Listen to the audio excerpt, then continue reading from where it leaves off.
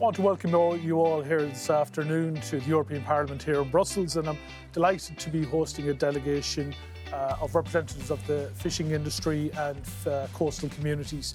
And we're going to be spending the next 2 days engaging with politicians within the European Parliament and senior level within the EU Commission. And what we want to be doing is be articulating the case for Ireland's fishing fleet to be allocated a fair share of the fish from our own waters. So I want to firstly welcome our panellists and introduce them. I have here Brendan Byrne of the Irish Fish Processors and Exporters Organisation, Pat Murphy of the Irish South and West Fish Producers, E. O'Donnell of the Irish Fish Producers Organisation, and my good colleague and friend, Deputy Pádraig McLaughlin, who is Sinn Féin's fishing spokesperson. So maybe, what we'll do is we'll open it up to our sectoral representatives, maybe start with yourself, Brendan. So, what is the importance of, who do you represent and what is the importance of why we're out here? Well, I represent the processors and exporters. There's 160. We have 800 million euros of exports from that sector. We employ 4,000 people directly and possibly 2,500 indirectly. It's a key part of the fishing industry in Ireland, and the last 2 years particularly have been challenging, coming as it is from the legacy of the unfair deal of the CFP. So there's a real level of frustration in the industry now, and we would like to acknowledge you yourself, Chris, for inviting us here today to bring our case directly to Brussels, which we are. And this is the first time in 22 years that there has been an all-of-industry delegation to Brussels, from the entire catching sector, from the inshore sector, from the islands, to the processing and exporting. So that's the significance of this event. Well, that's good to hear indeed, Brendan. And Pat, from the perspective of the South and West fish producers, it's very important that we engage, your group engages with the Commission. Yeah, first of all, I'd like to echo the sentiments that Brendan has expressed. This is a very important mission, and we will call it a mission to come to Brussels to put our point of view across to the decision makers and the Commission. So we are appreciative to both yourself and Pádraig for allowing us to come here and meet those decision makers, and it's very important because at this moment in our history, our industry is on its knees. We were hit with COVID. We lost 25% of our fish, both quota and non-quota species, from our boats. So we're struggling, and we really are struggling. And there are plenty of reports out there, Chris, that says we're struggling. So it's not just coming from the industry that we're saying we have a problem here. It's acknowledged. There's money being allocated to Ireland. We get 1/5 of the BAR fund to deal with the aftermath of Brexit, and that is unprecedented when we see that amount of money coming to our small country above every other country in Europe. So that tells the tale in itself that we really are in trouble. And look, we represent boats from 7 metres, 20-foot punts, up to 34 metres that travel all over the globe in Europe, down to the Bay of Biscay, up to Norway, hundreds and hundreds of miles trying to prosecute their fishery. And yet we at home in our own waters only get around 15% of the fish that's in our own waters. And we have a document here, a fact sheet from the department saying that it's around 19%. We think that there might be a bit more once the landings into other ports are taken into consideration. So we're at a juncture in our history, in our fishing industry, that I've seen in my short lifetime, where there was 30 boats inside in the small village where I fished from. It's down to 3 or 4 now. And if we don't do something radical and change and review the common fishery policy that is fair to all the countries in this shared resource. It is a shared resource, and we're only looking for a share just to keep our fleet viable. So this is really, really important to be here and talk to the decision makers to get that point across. And we heard from Brendan earlier saying that this is probably the first time we've seen all interests within the fishing sector coming together on a delegation out here. Like, from your point of view, is that important? Yeah, Chris. Well, first of all, to thank you both for bringing us here. It's really good to have this chance. I think it's basically a first for a united front. basically the catching sector and the processing sector here beside me, we've come together to decide on what the priorities are in terms of the fishing sector. We are at a major crossroads as to where the industry is going. We don't have enough emphasis on the development of the industry. It's a major employer of up to 16,000 people coastwide. It's really, really important to the socio-economic development of coastal communities. The resilience of the coastal communities depend to a very large extent on seafood and the blue economy. And it's not getting enough attention. We're controlled by or regulated by a common fisheries policy. A key pillar of that is a socio-economic pillar, which is aimed at maintaining economic development and resilience in coastal communities. And essentially that's failing us.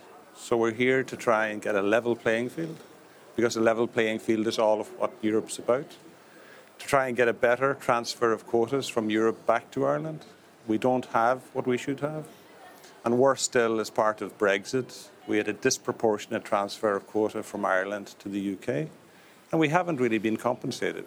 And it's affecting us job-wise, local economy-wise, service industries. So we are at a critical phase, and we do need the support of the likes of yourselves to try and address these issues and bring a voice here to Europe so that Europe and the Commission and the Parliament understand what the issues are to the Irish economy arising from where we're at. So it's a great, great opportunity for us to do that. And thank you for the three of you for your input. It's critically important from my point of view as an MEP, but coming from a region, and I know we're talking about coastal communities all across the 26 counties, but predominantly that's the west of Ireland is what we're talking about. And, you know, as you said, the impact on regions that are already suffering from regional imbalances is very, very important. Pádraig, from your viewpoint as you know, somebody who's engaged with politics and you're the Sinn Féin spokesperson on fisheries, you know, when you hear the comments and, you know, from our three other panellists here, you know, it's probably to some extent it's just echoing what you very much know already. Yeah, I have to say I'm really pleased that we have such a strong delegation. We have 6 national fishing organisations that are represented. We have 2 co-ops from North Donegal, Foyle, and then Galway and Arran. So this is a really powerful delegation. It's a united voice, an industry uniting, asking for a fair share of the fish from our own waters and putting forward proposals that are not about a full renegotiation of the common fisheries policy, but measures that can be taken without doing that are about fairness. So for me, it's about taking the message directly to the top decision makers in the European Commission, Chris, taking it to the members of the European Parliament on the Fisheries Committee and just making it clear, like, you know, nowhere else in Europe would be asked or expected to tolerate what we've been tolerating for too long, which is not getting a fair share of the fish in this immense resource, you know, one of the richest fisheries, not just in Europe, but certainly in Europe, but the world. I mean, this is a tremendous national resource, and you have that all around you, staring out at you, and we are decommissioning more and more of our boats.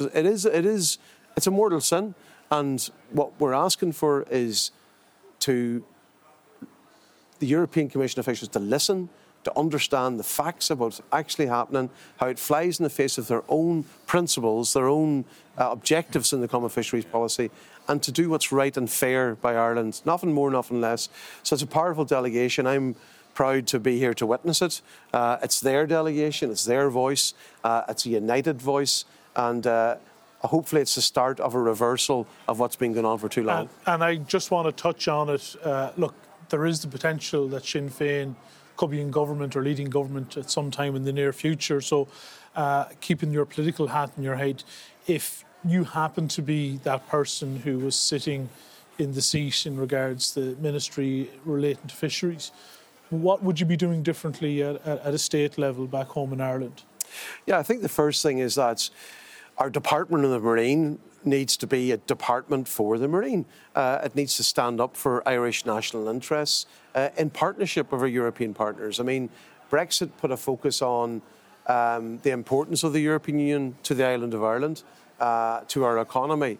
And we value that, but we need to be in a partnership that's about respect, mutual respect.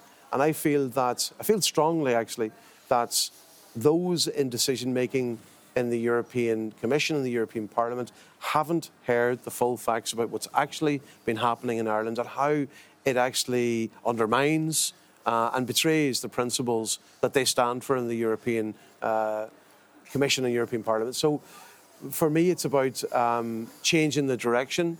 It's about clearly saying to the Department of Marine, you need to get your act together, you need to stand up for Irish national interests, you need to engage robustly, and you need to continue to engage until this is turned around, that we start to reverse the decline. We put more vessels back in the water to fish sustainably and to give future generations, in coastal communities, a future in terms of fishing and indeed fish processing. So we have the catchers and we have the processors on this delegation, and it's the full package that we want for all of us. And I think maybe it was yourself, Pádraig, that referenced that, the common fisheries policy is we have to work within that framework and to be realistic about it, because it takes many years of renegotiation for when the new one comes in. But what we're coming here is because quite often these people are coming and identifying what the problems are. Yes. But you're coming with suggestions of solutions. So maybe if I take it, Brendan, like what kind of things would you be hoping to proactively and positively put towards politicians and the Commission? The reality, the majority of the problems facing the Irish fishing industry, there's ready-made solutions there within the existing framework of the Common Fisheries Policy. If you look at, for example, the amount of on-caught quota right across Europe, it's multiples of what we have as a national quota. So what we're asking the Commission here is to look creatively at that.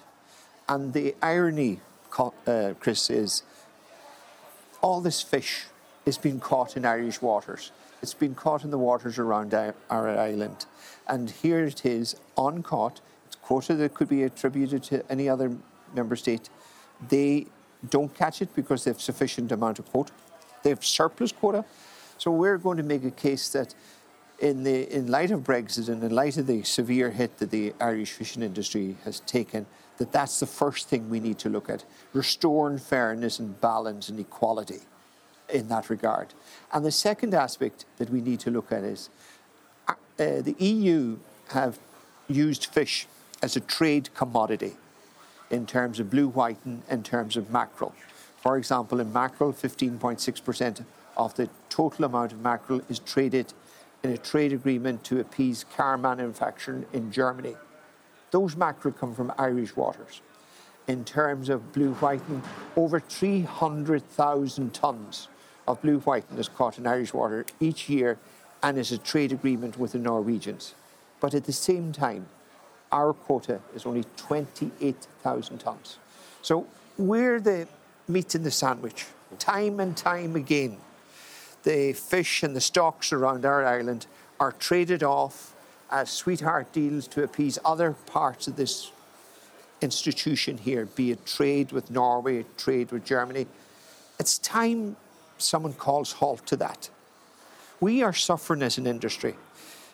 In the 49 years that we've been in the EU and the EEC, the industry is in permanent decline, none more so than the last 10 years. In the last 10 years alone, the processing industry in Ireland has gone from the top 5 to the bottom 3 and is projected to fall further. And we are here saying, quite simply, the Common Fisheries Policy is based on a level playing field, equality for all, and especially for those coastal states that have zonal attachment. None of those principles are being applied to Ireland. None of those principles have ever been applied to Ireland. And it's time to call halt to it.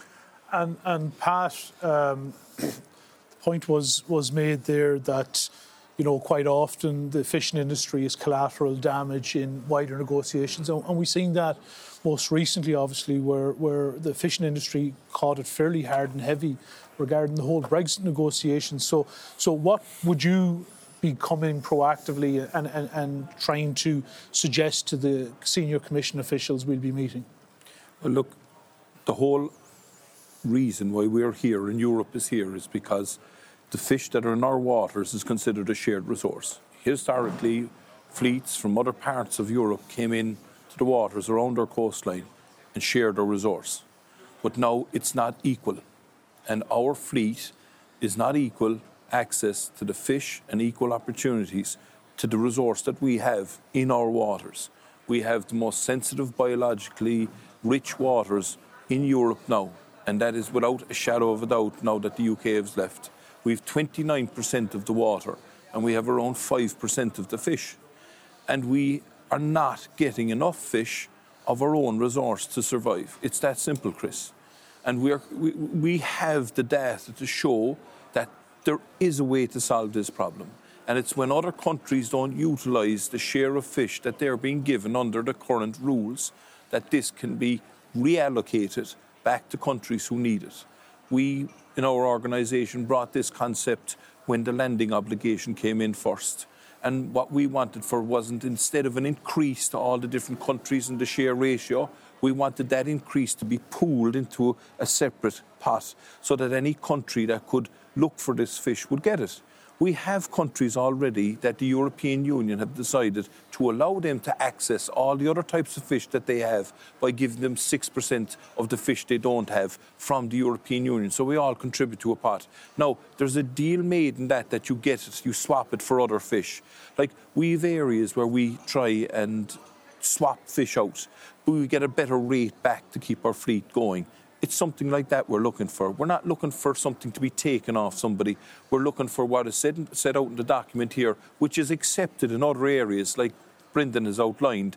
Other countries outside of the EU are catching massive amounts of fish that are in EU waters, and they also are increasing their own share on the likes of mackerel.